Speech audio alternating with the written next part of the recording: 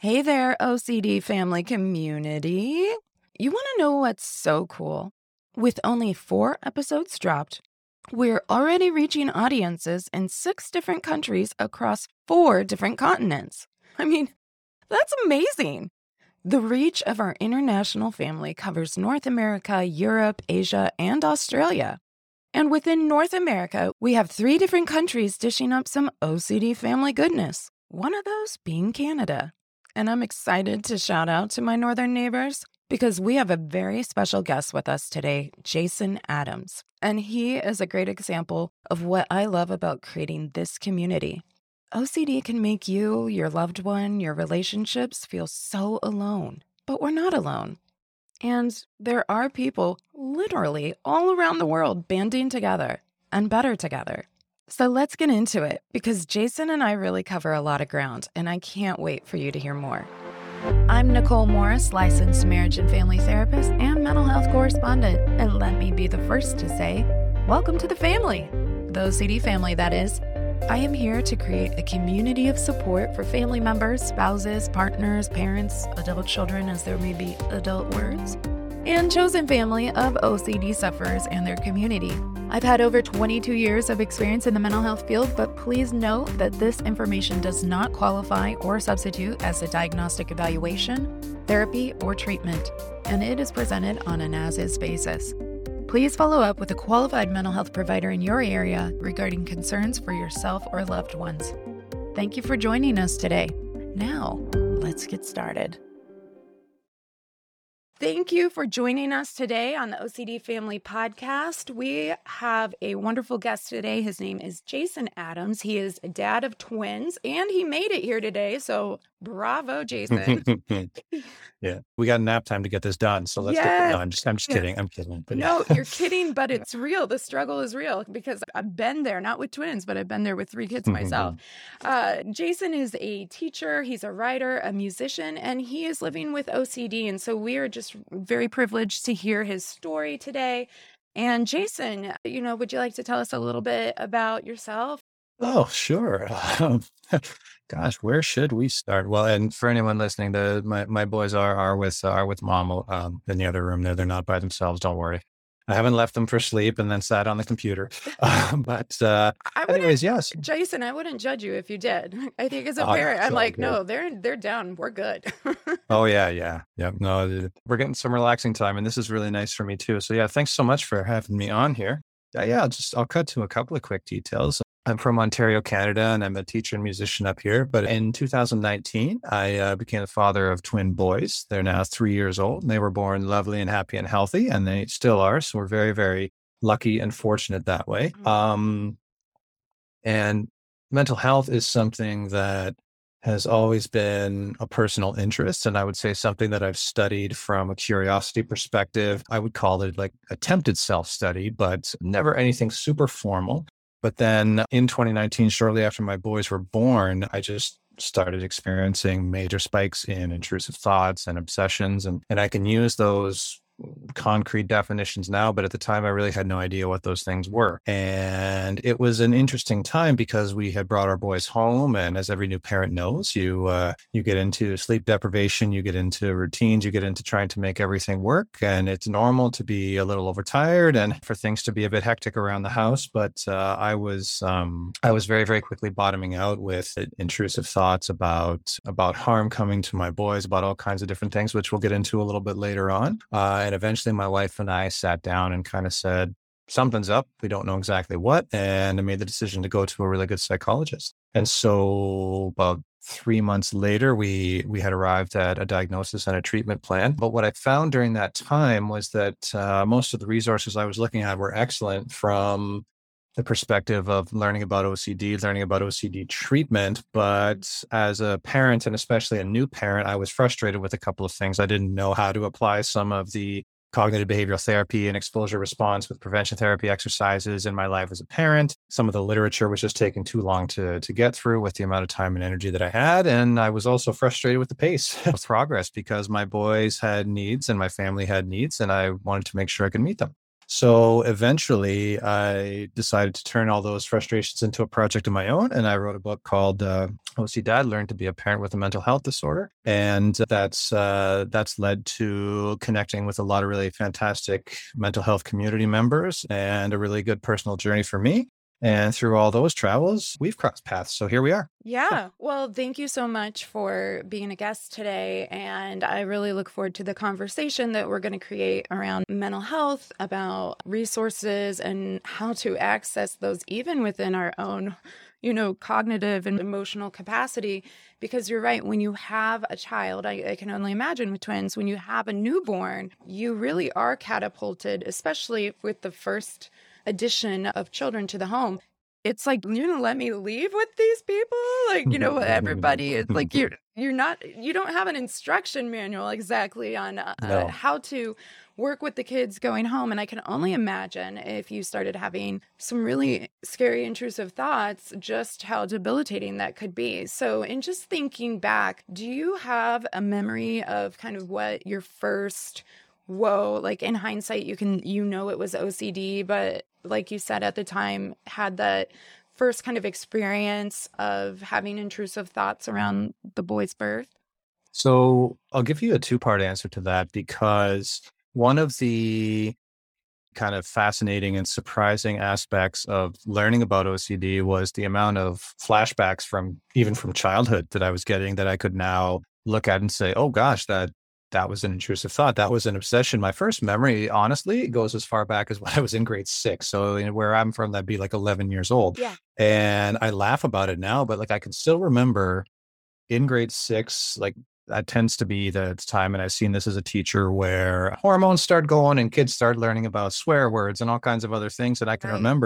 I can remember being around friends and everybody starts swearing. And of course I would swear wanting to fit in. But then I remember having this feeling that I had to go and pray for forgiveness off in the corner. And I would sneak off on the way to class and go do that. And then kind of go back to class because things didn't feel right otherwise. And I'm not even what I would call an especially religious person in the traditional sense, but that was a very distinct feeling. And at the time, it just seemed normal because I thought, well, I swore and swearing is not a good thing to do. So if I just ask for an apology for it, then that'll be great. Kind of the world will be righted again. And at the time, it didn't seem like anything abnormal to me. But I think that the experience of having kids puts additional stress and tiredness in your life, sometimes to the point where you bottom out in one of those areas that might be a little where you might be a little less stable, or maybe you just haven't explored yet. And that was certainly the case for me.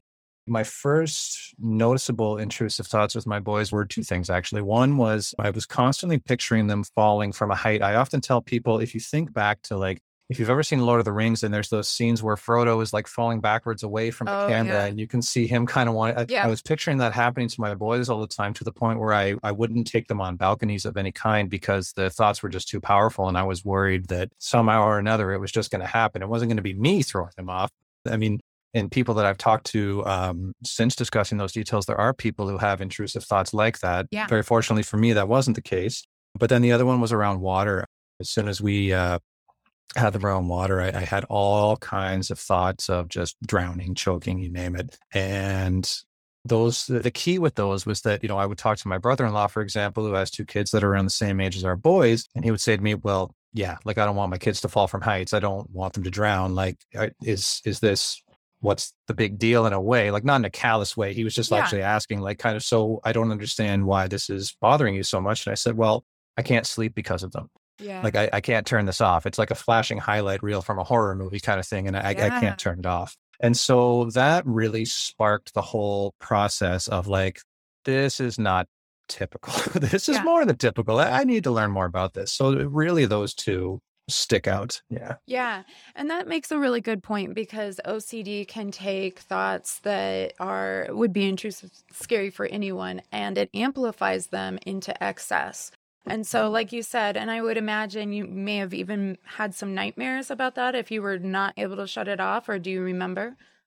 Oh yeah. Well, and it was funny the first couple of times, but then the next dozen times weren't so funny. Like I would wake up convinced that something was happening, and my wife would kind of reach up and like put her hand on my shoulder. So I'd wake up, we gotta get, and then she'd kind of just, hey, it's okay. They're fine. They're fine. They're fine. And kind of settle me back down. And I remember that being a very surprising, shocking thing too. Yeah, it's quite pervasive. Yeah. Yeah, absolutely. And you talk about, as a new parent, you're already experiencing some insomnia just with the new schedule and with two, because, you might get one down, the other one's get the other one settled, the other one may wake up. Mhm. Mhm. But adding on the intrusive thoughts and just how terrifying it is to imagine, not only just to imagine, but if you actually are seeing kind of that flash of your child being hurt, drowned, falling, that is absolutely terrifying. And so it makes sense. It makes a lot of sense that your nervous system was just on fire and already tired. Now you can't sleep because, yeah, you're living in this constant fear of something happening to the most precious little,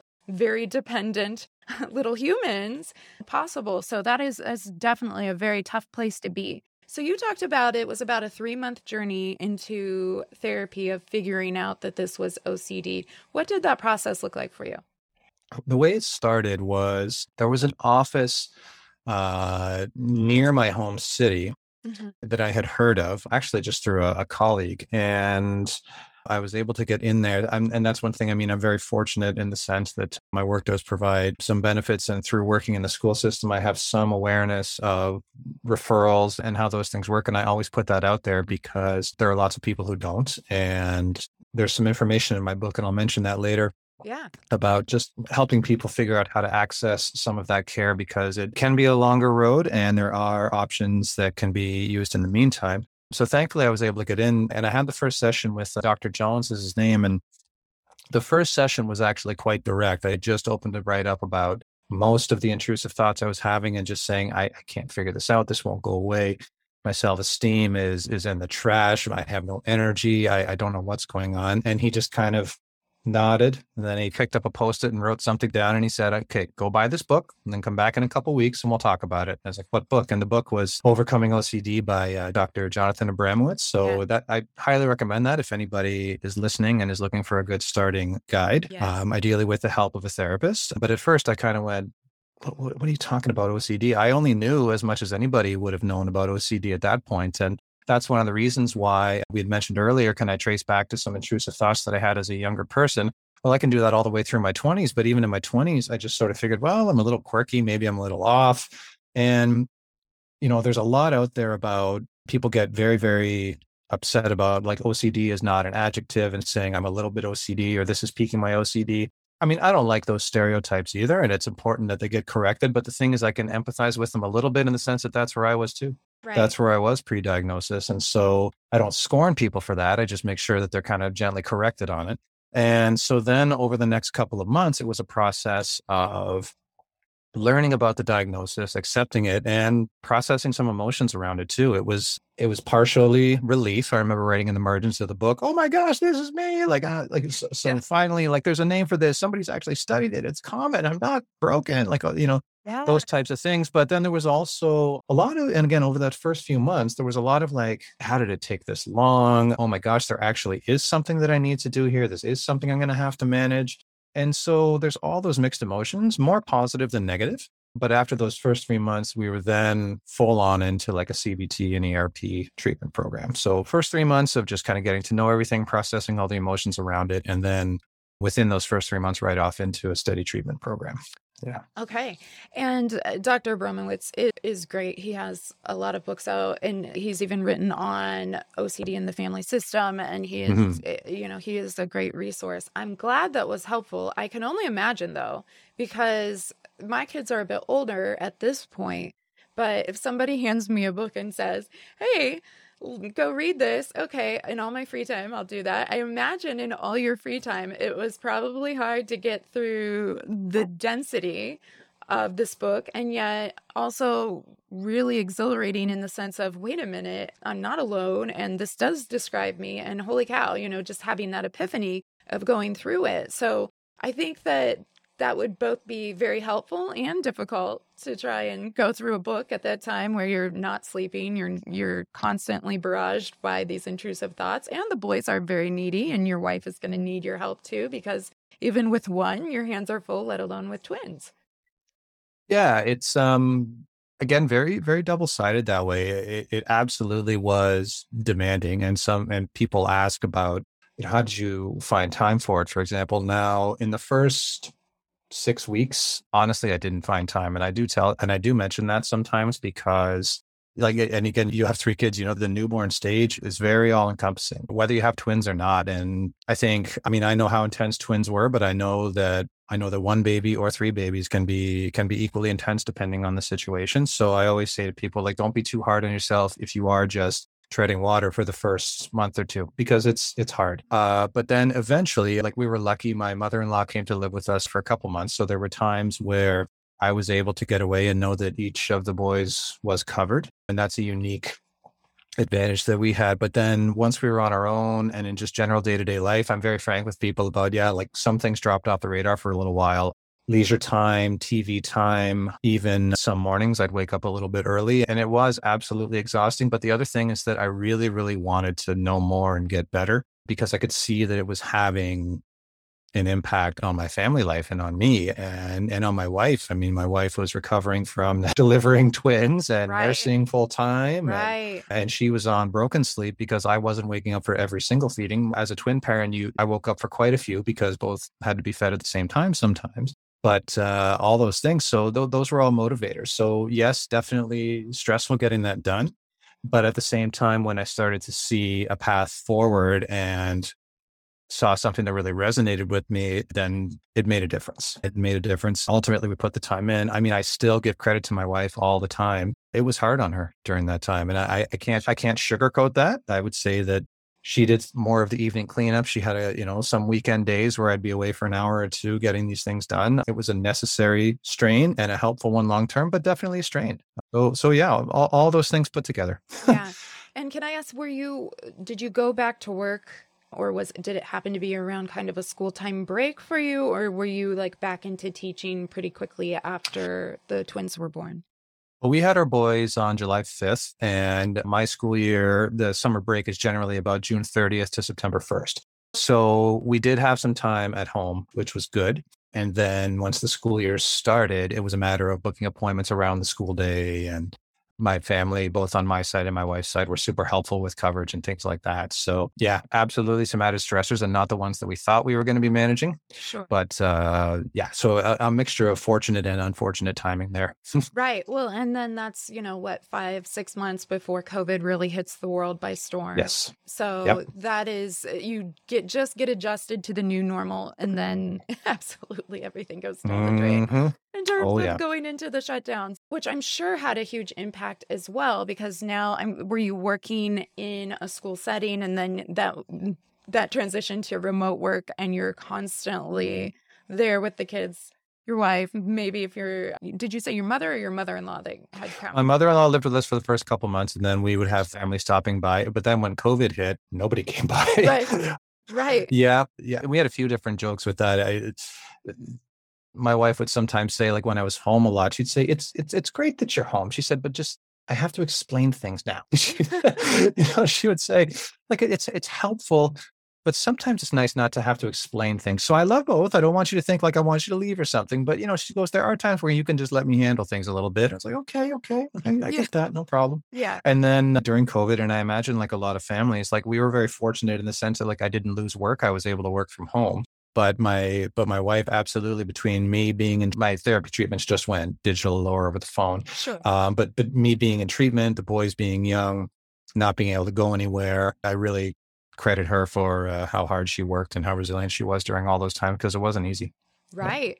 Well, and it wasn't easy under the best of circumstances. No, it wasn't easy for anyone. So Nope, absolutely. add on new parent, add on not being able to get some space. Sometimes when you're constantly seeing your kids and you're having intrusive thoughts about your kids, then it's like a constant trigger in a way, even though when you're apart, that can also be triggering and the what ifs. But yeah, I mean, going through COVID, who could have expected it to be the cluster that it was? Yeah, I would imagine that just put a little bit of gasoline on the fire in terms of trying to work all those pieces out. It did. And I often tell people, like, so for me, there were sort of the impacts of OCD in terms of how I approached my family, and then in terms of the ones that affected me sort of internally.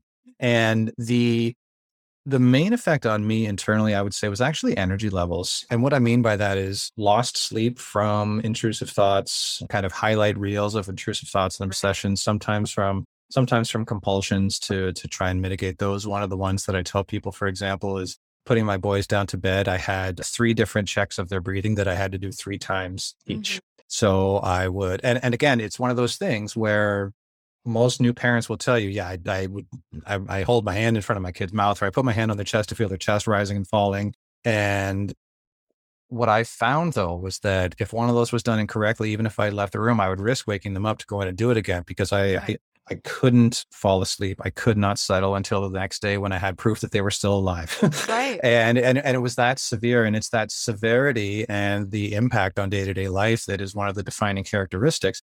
And over time, that just gets exhausting. And then the other thing is that if you're going through the day fighting more compulsions and obsessions, that drains you of your mental energy. So you end up having less for your partner and your kids or whoever it is that you live with. And then in terms of how I approached my boys, there was just a lot of rigid thinking in terms of their care. I didn't have any contamination obsessions about myself getting infected, but when we were changing diapers, if their hands flew down to the diapers at all, a lot of extra washing. A lot of intrusive thoughts and obsessions around feeding. Again, I credit my wife. She weaned them on to solid foods and really coached me through that whole process. Same thing with the cry it out method. We did sleep train our boys because it's just they're twins and we needed them to be able to fall asleep on their own. And they did, thankfully. But that was another huge round of intrusive thoughts and compulsions. And again, my wife kind of sitting there dealing with me being irritable, being exhausted, dealing with all the check-ins to make sure that they weren't choking, dealing with me checking in with her. Did she wash them correctly? Another one that I had was with dressing them. Every time I went to pull, as they got a little older, when I went to pull a shirt over their head, I would picture their neck snap, right down to like me having to explain to the police in the corner how I broke my child's neck. Like completely accidental, but for the longest time, I would have to put them in wraparound clothes, even if it was just a button collared shirt. And then the shirts that we did have them wear, I would stretch the necks a little bit. And, my wife, the one who does the laundry and the shopping and all that, she was thrilled with that one, right? So it was a process of all that. And then certainly being at home and kind of in a self-contained model there didn't help. So that's where, again, the treatment and the actual therapeutic process in the midst of all that was really quite a saving grace. Yeah. Right. So let's talk about the treatment, because the treatment is a hard pill to swallow for a lot of people. And if you have never experienced exposure and response prevention treatment, then it's going to sound pretty out there. It's going to feel pretty out there. And not everybody listening to this podcast is going to have had a personal experience with exposure and response prevention. I've done some explanations in prior podcasts about basically how we're trying to reduce and resist the compulsions, which if it were that easy, poof, there you go. Okay, I don't need to do things in sets of 3, and I don't have to do this for survival to maybe occur. But can you describe what your initial kind of experience of getting into ERP was like, and CBT? Because I think that perspective is probably one that a lot of people can relate to. I think it's really important that terms like this be both demystified and simplified. Like I encourage anyone who has the slightest bit of openness to it to engage with therapy. It's not sort of the mystical, magical, like Freudian reading your mind, type of thing that people say. It's a straightforward, practical exercise in figuring out what's going on in your mind, quantifying it to a certain extent, and then setting a plan based on whatever goals you have. It's an oversimplification to say that it's the same as personal training or financial planning or something like that. But the overarching concept of assess, plan, and then act is the same. And so for me, for ERP, the way I always explain that to people is you find whatever that trigger is. So let's say it's contamination, for example. You find whatever that trigger is, and you list every version of that trigger that triggers you, for want of a better term. So it could be touching a doorknob in a shopping mall. It could be using a public toilet. It could be washing your hands in a public sink. It could be cleaning the bathroom in your own house. It could be touching a light switch that another family member has touched. And then you rank those by how uncomfortable they make you. So in my group therapy, we used a SUD scale, subjective units of discomfort. We rated it from 0 to 100, 100 being panic, heart rate is through the roof. I can't handle this. All the way down to a 10, which might be like, I don't like that, but whatever, I can deal with it. And you put them in order and you gradually expose yourself to each level from the bottom up until they become boring, familiar, maybe comfortable, but at least boring and familiar, and you work your way through it. Now, the upside to that is that in my experience, that process works. It's solid, it works, it has lasting changes. The downside is that it requires all the same things that you need to be a good parent. It requires time, structure, energy, both physical and emotional. It can require money. Yeah. And it requires consistency. So in my case, the one with my boys and heights, for example, a lot of that was closely tied to my fear of heights. I have just a natural fear of heights. I always have OCD. Oftentimes intrusive thoughts are ecodystonic, meaning they're a combination of, they focus on like the things you love and the things you fear the most. I sometimes tell people is sometimes how that manifests. And so for me, I created a hierarchy of heights that I was comfortable exposing myself to. And then using CBT, cognitive behavioral therapy, I used probability charts and journaling to confront my fear of heights. So for example, and I talk about this in my book, I used a probability chart to tackle my fear of my boys falling through climbers, just park climbers near our house, the floor falling through, for example. And this cognitive behavioral therapy exercise essentially helps you articulate the thought, analyze it rationally, and then reevaluate thoughts. So what I did was I said, okay, what would have to happen for them to either fall off that climber or fall through it? And then what are the percentages of those things happening? Well, the metal floor would have to cave in. All right, well, what are the odds of that happening? Pretty low. That climber's pretty new. We're going to call that a 2 to 5% chance. I'd have to leave them on the climber unsupervised at 18 months old. What are the chances of that? Well, 0, because my wife and I are not going to leave them unsupervised on a climber. And you go through it that way. And then you say, okay, there's actually a really low probability. So how should I readjust my reaction? Right. So between those two things, between those two types of processes, a lot of intrusive thoughts and obsessions, they dull. They end up with a lot less sting. And they get to a point where I had this little mantra for myself of like, all right, how does my brain work? I know how my brain works with this. And it got to the point where I could kind of hear it like a car alarm in the background. You know, you're in your house and you hear someone's car going, Sure. You're like, all right, yeah, it could be a robber, but it's very likely that someone just hit their panic button and then it goes away. And that's what it brings it down to for me. So it takes a lot less energy to deal with it. And I recognize it for what it is. And there's space between the intrusive thought itself and my reaction to it. So that's really what ERP and CBT are for me. And that's also the end goal, is that separation between there's what the thought is and then space. And then I choose my reaction to it rather than being completely bound to it.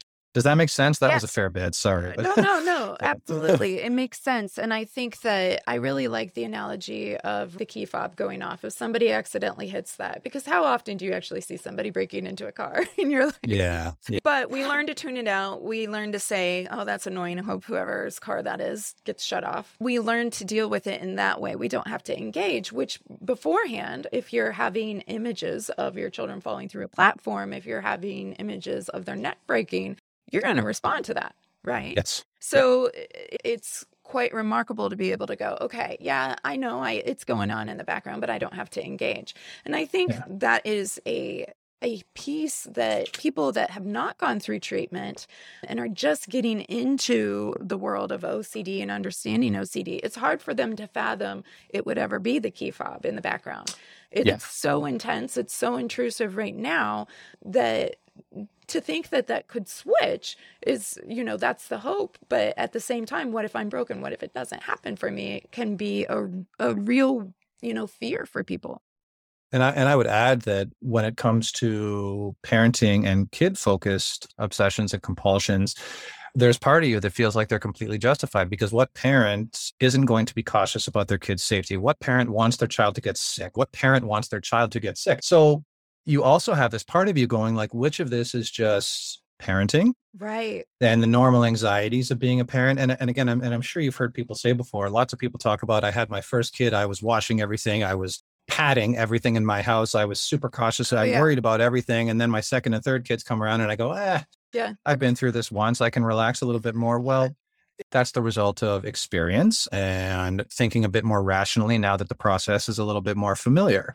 But what's important to understand about OCD is that the amygdala, like kind of the instinct protection center of the brain, is just firing so intensely that you don't settle. You don't calm those thoughts down. And I always tell people that the neuroscience of OCD, as I've come to experience it, is, say, for example, you spill raw chicken juice on your counter when you're making food. And there's a part of your brain, I forget the exact part, but there's a part of your brain that goes, oh, there's bacteria in that juice. That's a hazard. Mm-hmm. Sends a message to the response part of your brain saying, let's go get the cleaner and clean that up. You go get the cleaner, you spray, you clean it up. And then the cycle goes back in reverse. Action done, threat gone, threat response center shuts down. Well, with OCD, it's one of those things where you go through all those steps and then you say, okay, the chicken juice is gone, the counter's safe, but then the message gets sent right back. Right. But there might be some left. And Right. then you say, well, there isn't. I just wiped it up, but there might be some left. Well, there isn't, but there might be, well, there isn't. Right. So and that's really where that whole cycle can begin. And so with parenting, you have the added element of, well, I'm just being a protective dad. Well, no, you're being a little bit irrational. Well, no, I'm being a protective dad. This could happen. Well, it's not actually that possible. Yes, it is very possible. And I'll be, if I'm going to be the guy that lets that happen to my kid, there's that added element, and that takes a little bit more working through as well, which again is why I wanted to take the time to put that all into writing in this book, is because I didn't find any of that out there. I didn't find any of those discussions. And I really just had to process that on my own, and talking to my wife about it too. She was super helpful, but we also had that element of like, she was frustrated by all of this and she was often exhausted. And so I didn't always feel comfortable putting it all on her to try and talk through this with me. Family accommodation is a huge thing, like how much your family indulges in your symptoms or allows them. And there's a fine balance there. And my wife and I agreed very early on that this was my responsibility, and that's a healthy boundary to set. And so those things took time and a lot of journaling and a lot of sort of mind and soul searching, because that telling the difference between healthy parenting and OCD symptoms is difficult. It's very difficult. It is difficult to draw the line of, what is, like you said, normal anxiety, whether it's about your children, whether it's about, did I do something morally wrong or make a mistake by the cursing, even, way back in the day. It can be hard to differentiate. Oh, yeah, well, I know I made a mistake, or this could be interpreted this way. So it starts off so subtle and snowballs with OCD. But something that I tend to kind of reflect on is OCD tends to sink its tentacles into anything that really matters in your life. So you have these new precious babes, and I can see some pictures on the wall behind you. I'm assuming that's of these kiddos, but it's so hard. It is so hard to say, where is the line? Because you can talk to other parents and they're like, oh yeah, I've worried about that before, but it doesn't keep me up at night. And you're like, but it does. It does keep me up at night. And I think that's where where it's very helpful, especially if you are able to get into therapy and access therapy. And I realize that that's a privilege sometimes for people to even have access to that resource. In Canada, I know healthcare is readily more available. But again, depending on where you're at in the world, sometimes you won't necessarily have access to healthcare or can't afford healthcare. And that can be difficult. But yes, having a professional be able to parse out where that line is between healthy anxiety and I can give it information and it can kind of go down, and that distressing in excess, obsessive compulsive anxiety where it just continues to loop in that feedback loop like you were describing. Mm-hmm. I think the help of a neutral, objective source is so important with that. One of the things that my therapist really helped me to do is analyze and quantify even just the level of harm that some of my obsessions and compulsions were causing. And that's one thing that therapy really does, is it helps you gauge severity and it helps you define severity. And in doing so, it helps you set goals. Like I just, on the blog on my website there, I just put up a chart that I sort of, again, I take no credit for the content that's in it. I pulled the questions, various resources, and made it into sort of a fast track harm assessment for various intrusive thoughts. So this is the thought I'm having. How do I measure how it's actually impacting my day? And I wanted to be able to do that quickly so that I could decide what to do with these things. So I made a little fast track version of it for myself and then just decided to kind of give it out there. It is in my book as well, along with a bunch of other things. But that was a process that I learned. And until then, I really thought it was my job to just kind of fight through these things, just tough them out. And, oh, well, this is going to be a tiring phase and all these other things. And it's definitely, I wish I knew then what I know now. Absolutely. And he was mentioning his website. It's the Yeah. OCDad. So the OCDad.ca, Dot THEOCDAD.ca. Yeah. .ca. And so definitely you can check that out. I'm also going to put a link to your website on this episode, OCDfamilypodcast.com. And so we can definitely link there as well. So, in talking about OCD, it's one thing getting into it. It's one thing kind of figuring out that family piece of how and when you're going to be able to have therapy, let alone do homework and be dad and be husband and be teacher and be, and be yourself. But also in terms of the stigma that can be carried with OCD or any mental illness, really. Can you talk a little bit about what that process was like for you? Because you did talk to your brother-in-law with kiddos the same age. You did talk to people. What was that like once you knew it was OCD and you started sharing that? Did you feel supported? Did you feel like, oh, now people are going to be kind of weird around me? Or, what was that like for you? Well, certainly my family were very supportive. The stigma piece, I felt it the strongest in two ways. One was when you open up about a mental health condition and you're a parent at the same time, you always have this fear of, is somebody going to take my kids away? Right. And I don't mean to say at all that people with mental health disorders can't be good parents and aren't good parents. That's not what I'm saying at all. I'm just saying that that fear is definitely there. Right. Because there are a lot of unknowns with it. And when you say mental health disorder, I don't think there are a ton of positive assumptions out there. I think our world is becoming a better place for that. I genuinely do. And I'm hopeful and optimistic about mental health awareness and mental health treatment. I do hope that that will become one of the silver linings of the pandemic, is that it might bring more awareness to that and maybe even make it more of a focus for public health. But, that remains to be seen. But I felt that very, very strongly. Even with my therapist, the first few times I described some of the obsessions and compulsions I had around my kids, I said, like, listen, are you going to call child services after this? Right. And I'm kind of looking at him, and he looked at me directly and he said, I'm not calling anyone. Said, I can tell how much you love your boys. Yes, you're struggling with this, but you're working through it. I'm not calling anyone. Okay. And I was like, okay. But that's absolutely out there. And I would actually say that the antidote to it is actually to articulate exactly what's going on in your head in whatever place you feel comfortable, and then build from there. So if you can start off by journaling and rereading your thoughts, for example, you can start off by opening up to a family member or a friend, and then open up to a professional, and it can certainly help. That's one of the pieces about OCD that's really important for people to understand, is that there are people out there who have intrusive thoughts of harming their kids. There are people out there who have intrusive thoughts about, I wish I never became a parent, intrusive thoughts about running away, intrusive thoughts about cheating on their spouse. All these things related to family are out there.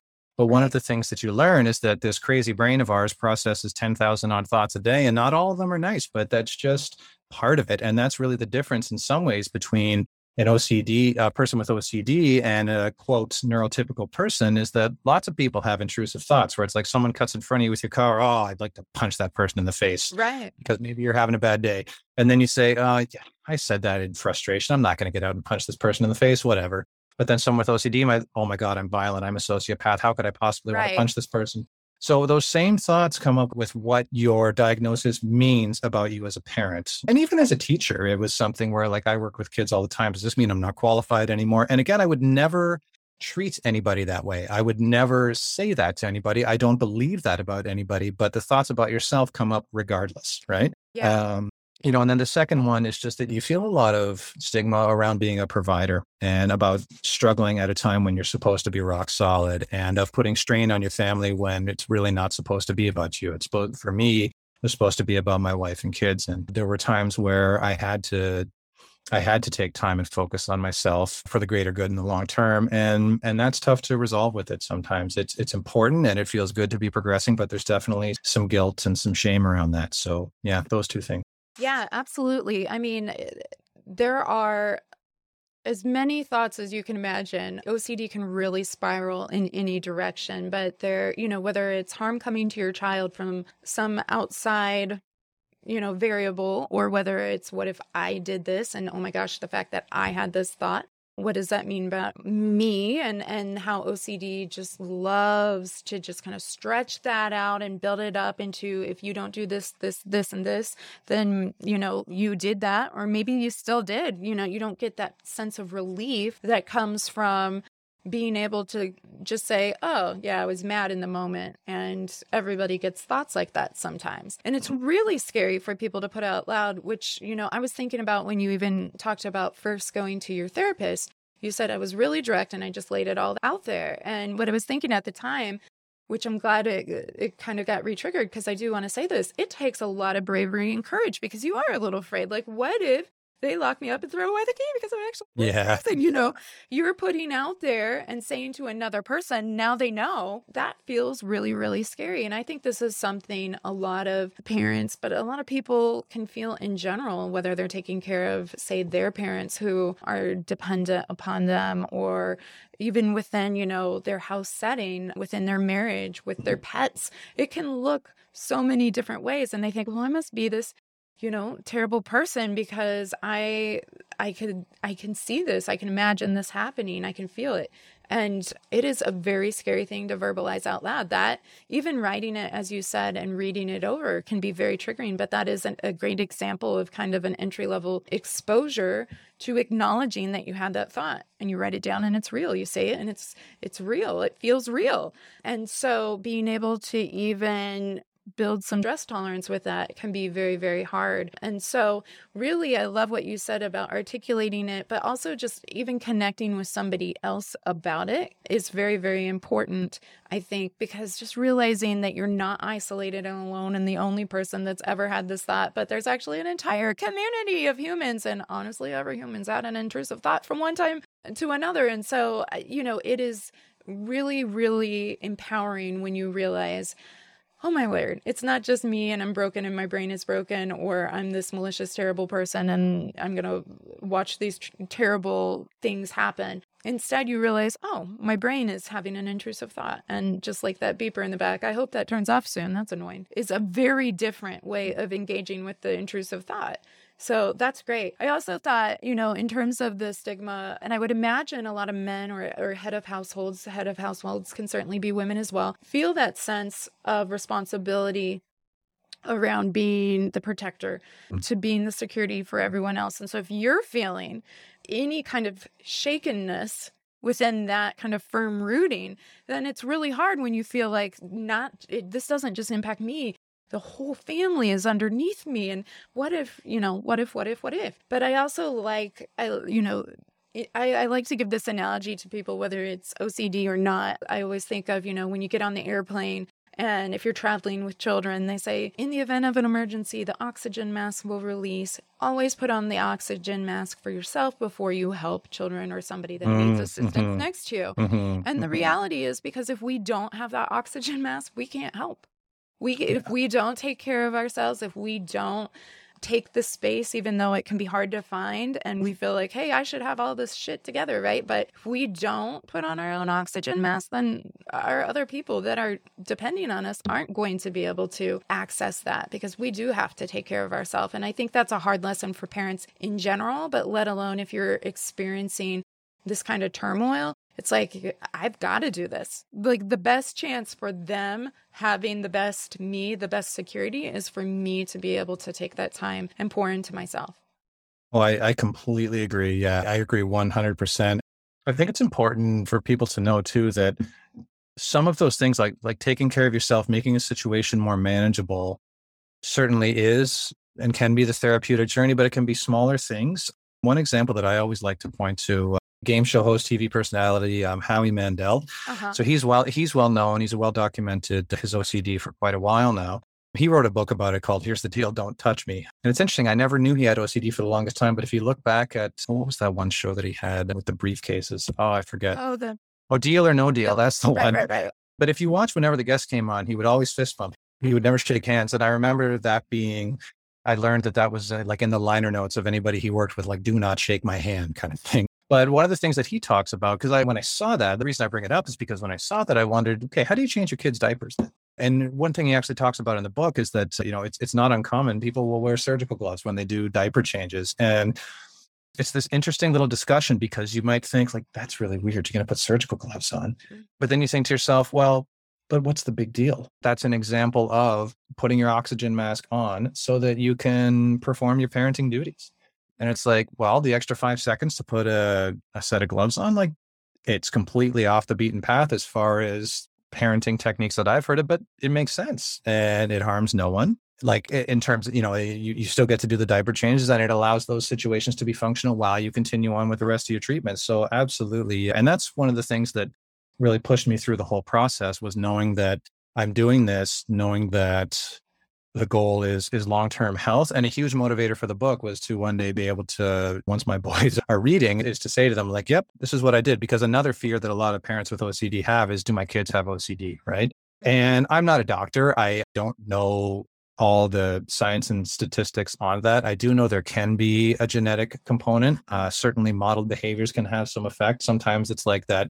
They develop some behaviors because of their parents and then some in spite of their parents, right? Which I think is true for all of us. Yeah. But the way I feel about it now is that if that does come up, I feel like I have an awareness of what therapy looks like, what it's like to go through a mental health diagnosis, to confront that process, what you need, what you don't need, and how to help. And so that's comforting. And that's definitely one of the long-term benefits of taking time to really engage with therapy and not think too rigidly about how I needed to handle that struggle. Because as I said, getting some alternative perspectives from family and from a neutral objective perspective really brought me around to all those things that we just discussed in terms of long-term benefits and helping yourself. So yeah, totally get where you're coming from there. Yeah. And you know what, Jason, it's interesting because I think that OCD, I know that OCD is way underdiagnosed.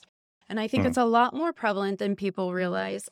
There's definitely, as with many mental illnesses and even other kinds of diseases, a genetic component that can happen as well. But it's very, very interesting. And I think similar to you kind of looking back in hindsight and going, that thing about me needing to pray or confess or whatnot about saying a curse word actually was OCD. It's like, well, how many people can relate to that, And will your child have OCD or not? But I think one of the things I think is really cool about people that are able to A, learn that they have OCD and B, work through their own journey on how to be able to live their life in reflection of the OCD, not despite it, is really important. I think it's a huge benefit, and I always tell my OCD clients this, you're going to be able to learn to sit with uncertainty in a world that does not do well with that. Nobody does well with that. How many times have you heard somebody say, even if it's bad news, if I just know what's going to happen, I'll be fine? Yeah. But when can we really say, do we have like that good of a magic 8-ball here that we could say like, oh yeah, this is how it's going to turn out. I know it. And we take for granted so many uncertainties, but OCD tells us in the brain, it says, but no, this bad thing will happen if you don't do this. And even then it might have happened. In fact, you maybe already did it. And so that is excruciating. But when you get to the point where you can realize whether it's one of your regular intrusive thoughts or it's something that really kind of extinguishes as you get into the practice, some of it becomes like the beeper in background. Some of it is like, oh yeah, I forgot I used to struggle with that. Yeah. It can be pretty powerful. But when you get to a place where you're empowered to go, I can live with the uncertainty, I think you have the advantage. I think in this world, people suffer a lot without having some kind of controlled, perceived sense of this is how this is going to turn out. Okay.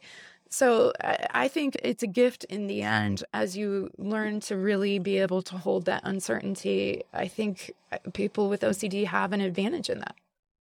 I think so. And I think even just learning the different types of uncertainty that you feel, I distinctly remember a part of my early therapy journey was there's almost this identity crisis is too much hyperbole. It's not as if you're questioning the very foundations of yourself, but it's more, I've always felt that things are going to happen a certain way, or I've always trusted a certain amount of red flags and caution kind of just within my system here. So if I'm finding out that so much of this was actually like maladaptive symptoms, what does that mean for like who I am? If I'm not that person, like who am I going to be? And if I can't trust my gut, in other words, is addressing all this, is becoming comfortable with uncertainty going to lead to more uncertainty in my life? Am I going to become less sure of myself by learning more about myself, right? Am I going to become more confused about who I am by learning about who I am? There's this paradox that you're wrestling with. And I think that one of the things that I really like about it is like, well, it's actually, you're not questioning your whole gut. It's not your gut a lot of the time. It's intrusive thoughts that feel so powerful that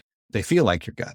Right. And that process of journaling and studying your thoughts that CBT and ARP really help with, that whole process really, really helps with that. And it also, even that probability chart that I mentioned before, it just helps to give you a more realistic perspective about, like, you're absolutely right. The world is not a 100% safe place, never has been, never will be. But what I've learned, for example, is that there is a difference between possibility of risk and certainty of harm or hazard. And one of the things I talk about in my book is like the difference between hazard and risk.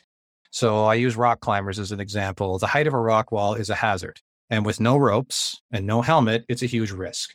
But with ropes, a guide, and a helmet, the risk level goes down and the hazard level goes down. And those are the things that intrusive thoughts and rigid anxious thinking won't let you see. Even in terms of being able to study them, I talk a lot about imaginal exposures, for example. So with contamination in my boys, like I had lots of intrusive thoughts about them getting sick. If they picked up something from the floor, I thought they were going to have hepatitis B, right?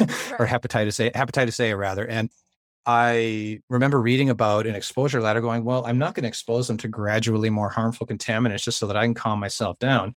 But with an imaginal exposure, what you do is you take those scenarios and you write them out and you write them out and you write them out and you reread them and you gradually expose yourself to them. And then you start to see either A, they become familiar and boring, or B, you start to develop a more realistic perspective on them as you actually think about your own thoughts. And again, there's that separation between the reaction and the thought that you have about it. So yeah. Totally see what you mean. I love using imaginal exposures. Any of my clients listening will be like, oh yeah, she does. I always feel excited when my clients really take the lead of that scripting and they I pass the baton and they become the story creator of those different exposures. But something that I always find really empowering is when if you take something like contamination for your kiddos and we start doing an imaginal exposure of just thinking about how this is just going to go so terribly wrong. A lot of times my clients will, at a certain point, it gets sensational enough, like this is how it's going to go, right? It gets sensational enough that they can't help but to laugh at it. And you're talking about their most precious, connected relationship, and they're laughing at just kind of the audacity of what could happen in this imaginal exposure. And their brain has a moment, and I always point it out to them, saying how interesting that you could serve these compulsions 1,000, 1,000,000 times over. How many times have you laughed about it when you were performing the compulsion? And they haven't been able to laugh about it. It's torture. A lot of people, that's a misconception around OCD. Like they really like to do this certain thing to make themselves feel better. And it's like, no, there's a lot of torture that comes in having to do the compulsions to feel any sense of maybe we'll survive this. But I always enjoy when my clients are able to just go, yeah, that's probably going to happen. That's right. Or, we're going to go get AIDS today at the park, and that'll be exciting. I always wondered when we get AIDS, and it's today at 9:30. Yeah. So here we go. Yeah. Now we've solved that problem. It's pretty empowering to be able to take that. And I think imaginal exposures can be really powerful for that. You don't have to go actually give them hepatitis. You don't have to go, dive into those dangerous situations. Even just the mind is powerful, and even exposing yourself to that imaginal thought and script can be very helpful. Yeah, thinking about thoughts as opposed to just thinking them is one way I like to put it. And it works for lots of things. And you do get to a humorous place with some of them, and it feels good when you get to that point. Magical thinking is another type of obsession that I dealt with. So thinking that, this thought that I had caused this sports team to lose, or because I thought the wrong thing heading through this door at the shopping mall, I have to walk back through the door and neutralize that bad thought so that the universe is back in order. And eventually, I remember one friend kind of going like, that's some pretty amazing, that's some pretty amazing psychological power you have there, eh? Change the entire world with your thoughts there, Professor X, this kind of thing. And you kind of like, all right, fine.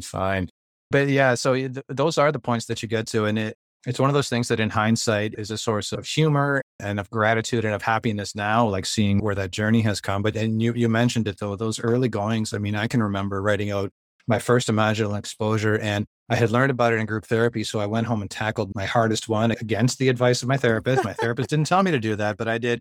And I broke down crying. I broke down crying as I was writing it out. But again, that was one of those things where it was a necessary step in the journey. And it was, again, well worth the time. It definitely takes some intention and some cooperative work among a family to really find the time and effort to do all that. Right. But the other thing that I tell people is that both in terms of time and money, the commitments that you make for things like that are not static. They do improve over time and with effort. And again, in my experience, they did. I'm not trying to diminish anybody else's situation out there who's still struggling. And I don't want to give the impression that it's like a light switch. We're talking a couple of years of process here for me, but I still tell people that there's absolutely hope and reason to do it because those things change. The amount of times I went to therapy, the amount of times I do exposures, the amount that I journal, all those things, they do get better. Right. And the ability to laugh is a nice effect later on. Yeah, it's when you get to the point of laughing, it doesn't always happen in the beginning, right? But when you get to the point where it's kind of this transition point where you're like, wow, OCD is really losing some of its strength. Yes, And absolutely. that feels very, very empowering. Yeah, I think that's a really good point. And I think you outlined that in your book well about how maybe you might have to invest more time in the beginning. You might have to invest more money in the beginning. You also point out, if you don't have money to invest there, what can you do? And you kind of go through a process of like, okay, what can I manage at this point? And writing that out and detailing that, which can be really helpful as well. It's very important. We would love it if it's a light switch, right? Like, if we go in, we do an exposure and, boom, we're better. And sometimes there are going to be certain themes or certain things that you're tackling that really have bothered you for a long time that will shift and take a different shape more quickly than you would anticipate, but other things will be a little more sticky. And so everybody's process is a little bit different, but getting into the therapy can be so, so helpful. The success rates towards improvement are just one of the highest in the mental health field, period. And so I think that's pretty powerful. I have clients that'll be like, I'm going to be the one person it doesn't work for, though. The fact that you're showing up and even verbalizing that, I think you're in a better lane for making some progress and movement forward in that journey. It's funny that you mentioned going to group therapy and going home and just tackling that hard-hitting first one, because we definitely, I think, from the therapist side, from our perspective, try to start low, go slow, because we don't want it to be such an overwhelming, launch into some of these bigger fears that you go, oh, there's no way in hell I'm ever going to be able to do this. And you totally kind of retract out. But you're not the only person that I've ever talked to, certainly, that has said, no, that's the shit that's keeping me up at night. So I went home and I started doing that. And it's very scary to go into that place. So after having that experience, breaking down in tears, was it hard to go back to therapy? Was it hard to go back or practice the exposure the next day, knowing what that experience was like? Or how was that for you after getting through that first really hard-hitting imaginal script? It was definitely kind of a loss taking a loss in your season sort of thing. It was definitely, it was a couple of days before I re-engaged. And it didn't make me afraid of the process. Actually, what it did was I had quite a few, I hate my brain moments. I was like, why? There was definitely some despair there. I was like, I hate that I think like this. I hate that I just reacted like that. That feeling didn't last, thankfully. But again, I can't deny that it was there. And I think it's okay that it was. I was very fortunate. I had a really good therapy group. And I went back and articulated that the next week, and a lot of looks around everybody of just like, yep, okay. Oh man, oh, that must have sucked. I was like, yeah, it really did, kind of thing. But then going back and talking through that made a really, really big difference. Mm-hmm. And you mentioned that wasn't my first exposure to OCD literature. It wasn't my first exposure to ERP ever. And because of that, I still had some positive input of, this isn't all that it is. I knew that I was tackling an intense one. So the fact that I fell on my face with it was very stressful, but not shocking per se. It was like, oh, it was like, well, that didn't go well. This really is hard, isn't it? And ERP is hard. I don't think it would be sort of ethical or realistic to tell anyone that it's not. That's also what I learned to recognize as that edge of discomfort there, like that's where the actual growth is happening here. I have to disrupt this. And the motivation of being there for my family was enough to push me through and get me back into that. And I often tell people, like, had people say, like, I can't bring myself to go to therapy yet. Maybe it's like my parents never talked about this. Like, I grew up in a safe, open household, but lots of people don't. And it's like, my parents never talked about this, or my community won't accept this, or my work won't accept this, or whatever it might be. Like, I can't just go to a therapist. And I say to people, it's like, well, you don't have to dive headfirst into intensive one-on-one individual therapy. In my book, I think it's 10 different resources, and it's things that I think are maybe so obvious we don't even notice them. Public libraries have great resources that you can sign out. There's with the internet. I mean, as you know, the internet is a double-edged sword, of course. There's lots of good information out there. Some of it is from people that genuinely want to help. Some of it is from people trying to sell things. It's a mix. But there are university hospitals that might have student trainings. There are telehealth services that will even do anonymous consultations. I mean, any entry points. I mean, on my website too, the OCDad.ca, I do have a resources section with some good just getting started things. You can order some of those books off Amazon and read them in the comfort of your own room if you're at all unsure of either how to get started or even of getting started in general. So yeah, it's with that therapeutic process, definitely some ups and downs, but those definitely boost resiliency in the long term as well. Yeah, it's a really great point. It's helpful to recognize that ERP it's tough, but living with the intrusive thoughts is so much tougher, and it's relentless. It's relentless. And so, well, it's definitely not a softball, the ERP. The freedom, the weight that it can lift off of your chest, realizing, oh, these things aren't all on my shoulders. These were just thoughts, and I don't have to prove or disprove them. I can just be aware that they happened. Yeah, that's such an important distinction. And I remember thinking at one point, like, I was just so sick of things being the same too. I was so sick of the same anxieties and the same frustrations and seeing the same effects on my family. And my eventual thought was, all right, if I don't do this, I know what's going to happen. At least engage with this process, even a little bit, at least something new is going to happen. Even if I discover one technique that doesn't work, I've at least then discovered something that doesn't work, and I can cross that off the list of things that I was going to try. Like, at least something new is going to happen. If I don't do this, the same thing is for sure going to happen. So yeah, it is. And that's a process, again, like in the midst of it, sometimes you're going like, what is the point of all this? This is exhausting. And again, especially when it's putting strain on your family. But I can't speak for everybody's example, but I can certainly speak for mine that it is well worth it, and it is possible for sure. You've given us a lot of helpful perspective on what it's been like as a dad, and you've given your wife a lot of credit for her ability to weather the storm as well. But I wonder if you would be okay with speaking a little bit about how this then, from a marriage perspective, because the OCD family community, we definitely have the interest in talking about parents and children and how that impacts the family, but also just in dating and in marriage and in relationship, because that OCD shows up. It does show up there. So to the extent that you'd be comfortable, could you share a little bit about how that has played out? I know in the book that you talk a little bit about learning about relationship OCD, but can you talk and speak to that a little bit?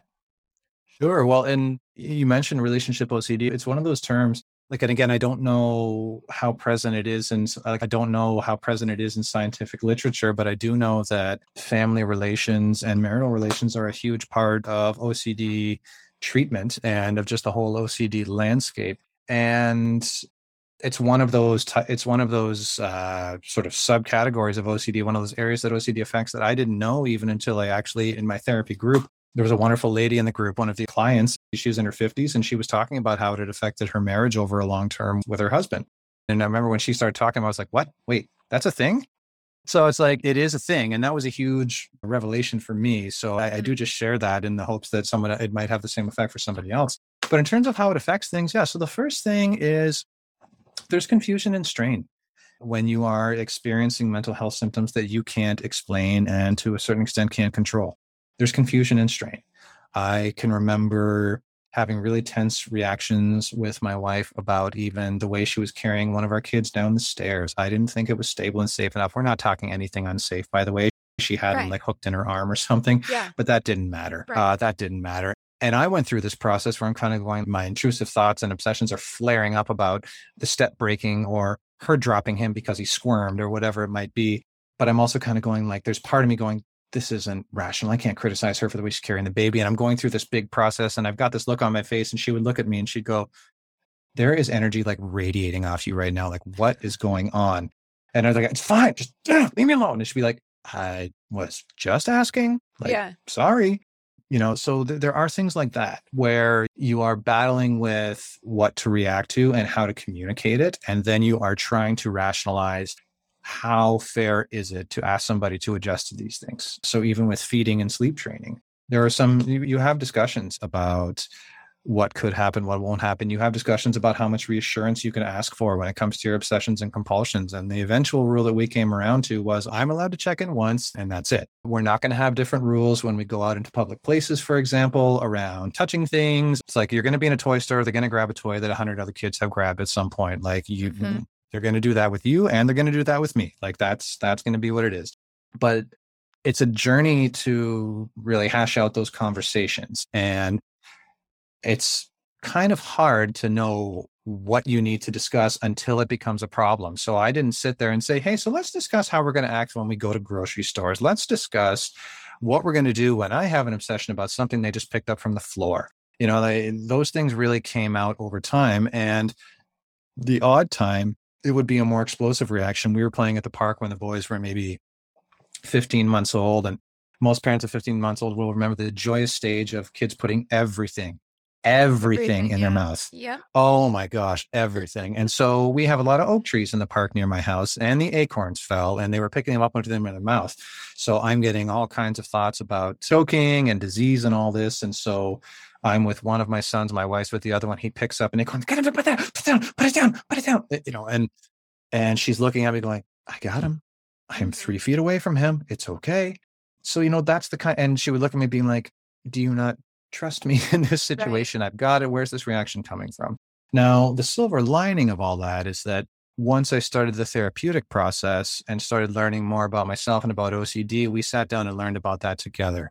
And again, you talk about things you can laugh about. My wife would just smack her forehead and say, like, this explains so much about you. Oh my gosh.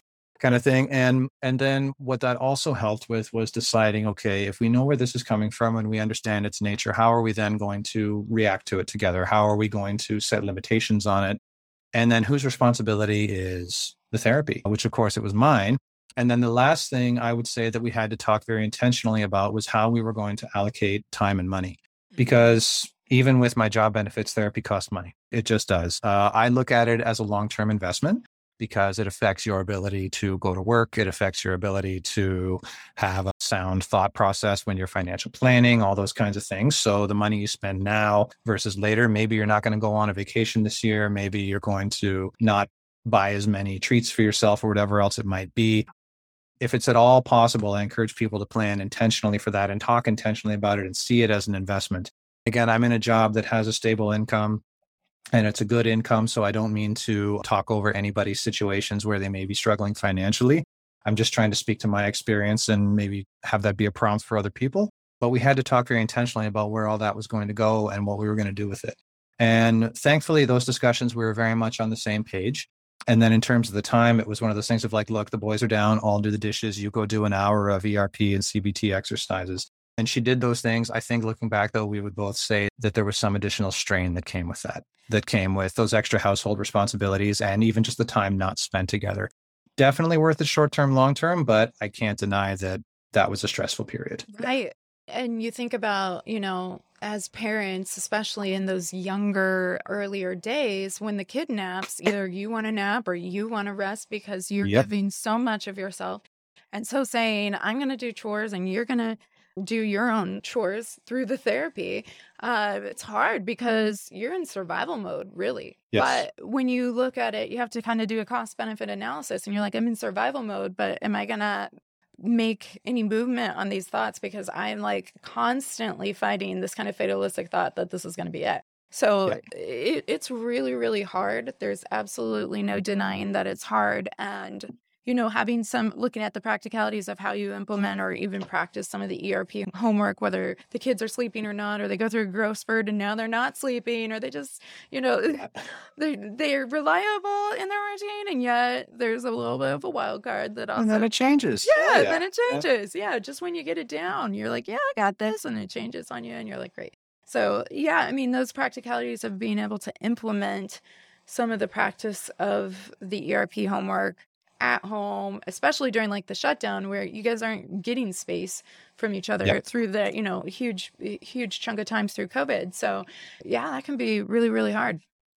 Yeah, it absolutely can be. And again, I just look back on it now, and if people ask about it, I generally say like, just approach with intention, discuss how things are going and even plans that you're going to make over a period of time, not even necessarily with a set intention. I don't think it's healthy, for example, like my OCD to be the topic of every conversation we have. And I think it's also important that in some of those conversations, even if you develop phrases of like, one of my obsessions is spiraling right now, I actually just need a minute and be able to express that clearly, like that's okay. And then as things start to become clearer and improve, having some expectation of what is and is not tolerable from a family perspective is important as well. And it's not the worst thing for family members to nudge, not push or yell or berate, because, and my wife never did that, I'm not implying that, Right. But it's important, and I think sometimes necessary, to have that nudge not to stay in maladaptive patterns. And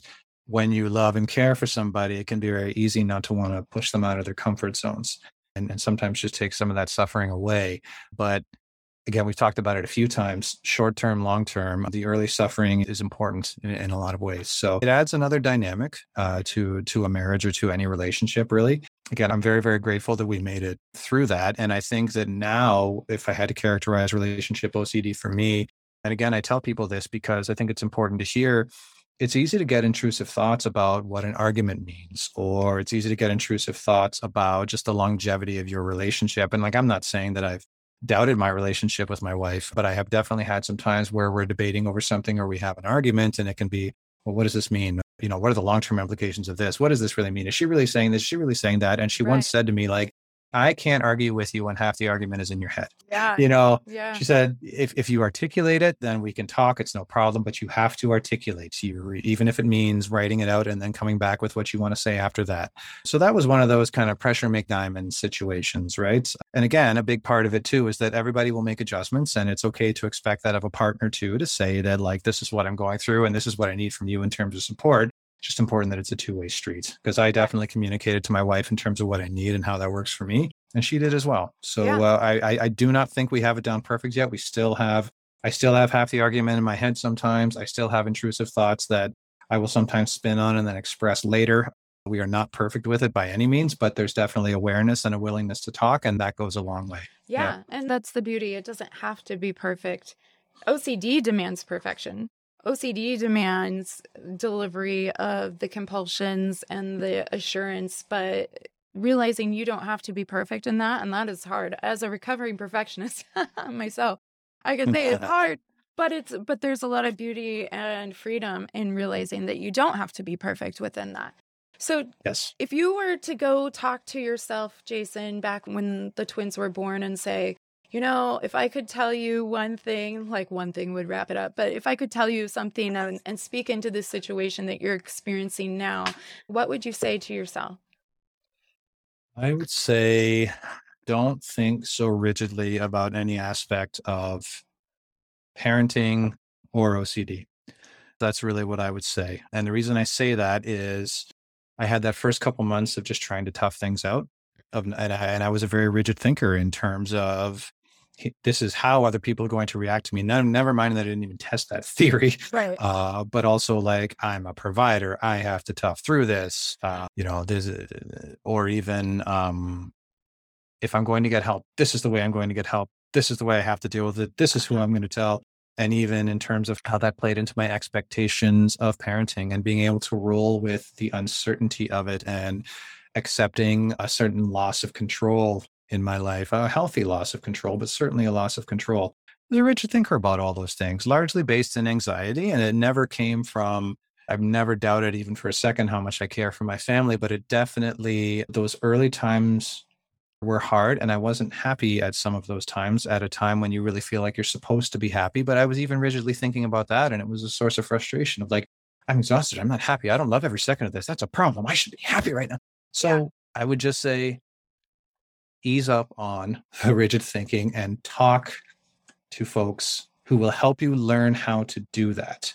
Because there's nothing more frustrating to somebody with an anxiety disorder, any mental disorder, than hearing things like, well, don't let it bother you. Just learn not to do it. Right. Just calm down. It's like nobody has ever calmed down by being told to calm down. Right. Right. So, all those things were forms of rigid thinking. Yeah. They really were. And I think looking back, if I could have accepted that, hey, this is something that's happening right now. We're a family. We're going to support each other with this. And this actually is really, really hard raising twins, and that's okay. And yes, I'm experiencing significant intrusive thoughts and compulsions, but I'm not. You think of any number of ways that it could be worse, and then you're not so hard on yourself. A really good analogy that I like, or an example rather, is, you ask yourself, okay, what are the ways that my mental health and my behavior could improve? But then also, what are the number of ways that it could be worse, right? Generally speaking, the ways that it could be worse are going to be much, much, much longer. And I didn't have any of those thought processes. I was just too rigid of a thinker during those early days. And so that would by far be my biggest piece of advice, but just making sure that you talk to somebody who can really show you how to do that. Because I don't think personally that it is natural and innate. If you have had undiagnosed symptoms your whole life, it's okay to be explicitly taught those things. Again, thinking flexibly, right? So that's my biggest piece of advice by far. Yeah. And, a note I have here from just going through your book, you had talked about, there are some aspects of OCD that help make you successful in what you do. And you think, if I'm changing the way I think about things, am I going to still be able to be successful? But one of the takeaways I got from when you were writing about that is you mentioned actually OCD makes you more rigid in all other areas of your life. And so really being able to go into that flexibility, which can feel very scary, very vulnerable, but also very freeing once you get some of that mental flexibility around how you don't have to change everything about who you are. You're actually going to gain a lot more by not being as rigid in all these other areas of your life.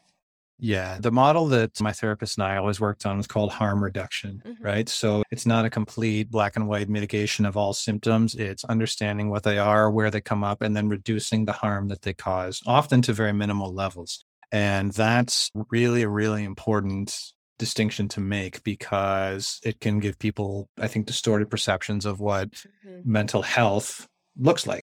Yeah. And I often tell people, like, therapy didn't alter my core being right down to the fundamentals of who I am. I haven't changed jobs. I'm still largely the same person in lots of ways, but I absolutely have a different perspective on my mental health, on the nature of my thoughts, and on how to manage them. And that affects the way that I manage other conflicts. And all those concerns that I had about, if I'm not this person, who am I going to be? Am I going to lose my creativity? Am I going to lose this? Am I going to lose my attention to detail? No. If anything, I've actually just freed up a fair bit of mental energy for other things because I'm not stuck in that all the time. So yeah, and that's again why I go back to confront rigid thinking, ideally with help. And yeah, that's what I hope the book and this wonderful conversation will do too. Yeah, absolutely. So the book is called OCDad, Learning to Be a Parent with a Mental Health Disorder. It's available on Amazon. I noticed on your website, you even have some support small businesses, some bookstores that are selling the book. Is that right? Yeah, that's right. So, yep, it's on most major book providers. So it's on like Chapters Indigo, Amazon. I always tell, if they're looking for the quick digital option and you want to order it online, Amazon, Canada, US, UK, it's all there. It's on Barnes and Noble, Google Books, Apple Books, Kobo, all that kind of thing. Great. I live in the Greater Toronto area in Ontario. So there's a wonderful bookstore in Burlington, Ontario called Different Drummer. And then another one called King West Books in Hamilton.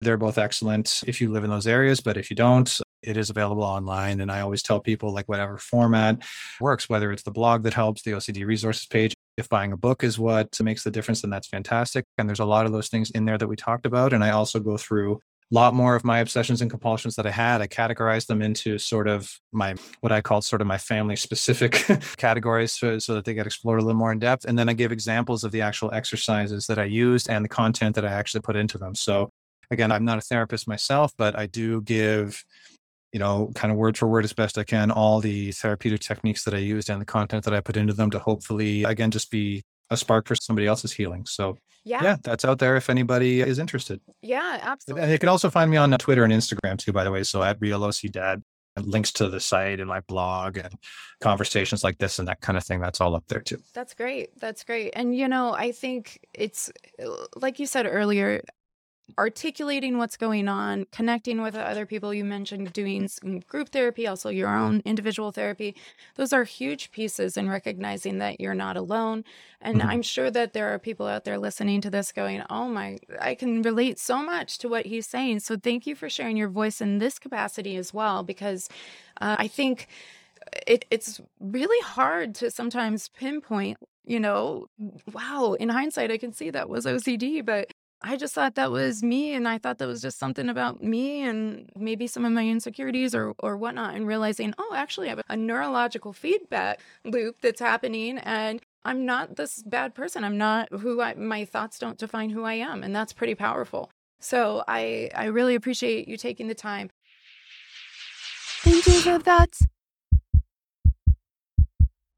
I always end each episode with having an intrusive thoughts segment, my little something that people can take with them.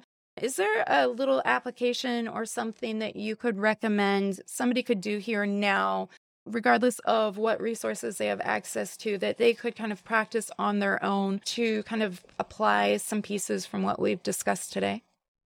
You mean just like a useful exercise or an action people can take? Perfect. I always say write out thoughts, the good, bad, and the ugly, word for word. It doesn't have to be like Dear Diary type journaling things. I always tell people all you need is either a computer or a pencil and paper. Write out your thoughts. Write out the ones that are distressing you. Write out the ones you're unsure about. Put them away for a couple of days and read them again, and then gauge your reactions to them. I can't speak highly enough of that process. You can start off with easy thoughts, or you could get right into some of those distressing thoughts, but get them onto paper and give yourself the opportunity to think about your thoughts as opposed to just thinking them. Yeah. There is a difference there, and I think that separation is huge. That would be mine. Yeah, and I think it can be cathartic too, just to get it out. It can be scary, but it can also feel like, just get it out there, get it down on paper. Yeah. Even people with smartphones now, you have a notes app, you can dictate to that. If you're like, I don't know if I can get through that. There's so many different ways and mediums to be able to do that. So I think that's definitely a great piece that people can use, and they can use their own kind of SUD scale, whether it's 1 to 10, 1 to 100, and say like, how intense is this for me? Or is this kind of like a little baby thing in the scale? So yeah, I think that's a really great piece. Well, Jason, this has been fabulous. Thank you so much for taking the time for nap time, you guys. We know as parents how precious nap time is. So thank you for sharing nap time with us. And I know that, so many people are going to be helped by just hearing your perspective on this. Again, OCDad, Learning to Be a Parent with a Mental Health Disorder, is available. You can get it, and on Twitter and on Instagram, you can check out Jason. And so thank you so much for taking the time, Jason. I really appreciate it. Thanks so much. It's been a wonderful conversation. Really grateful for it. Yeah, absolutely. Wow, what a privilege it is to hear these stories of courage. And hey, as I told Jason in preparation for this interview, as a therapist, I hear many, many OCD stories. But the sacredness and vulnerability of writing about or speaking out loud the stories OCD wants people to believe is not lost on me. It's hard. And I found Jason's book a really compelling and helpful read that outlined a common sense, relatable approach to diagnosis, treatment, and recovery. It's a resource that I know I'll recommend to others, and I encourage you to check it out too. So check out Jason's website, look for his book on Amazon, Barnes & Nobles, you name it. He named it. And enjoy, because our protagonist is real, and he's fighting, and he's winning. We're winning. Thank you for joining me and our OCD family community. If you enjoyed what you heard today, please like and subscribe to the OCD Family Podcast wherever you enjoy your podcasts. Did you find this content helpful? Please consider leaving a review. The more people that know they're not alone, the better. For more information regarding today's podcast, please visit OCDFamilyPodcast.com and remember to join the email list while you're there. It will provide you with the most up-to-date information, resources, and the down low on the family chatter. Oh yeah, nothing says family like OCDad dropping by the pad. That's right, I went there. And you can too at OCDFamilyPodcast.com.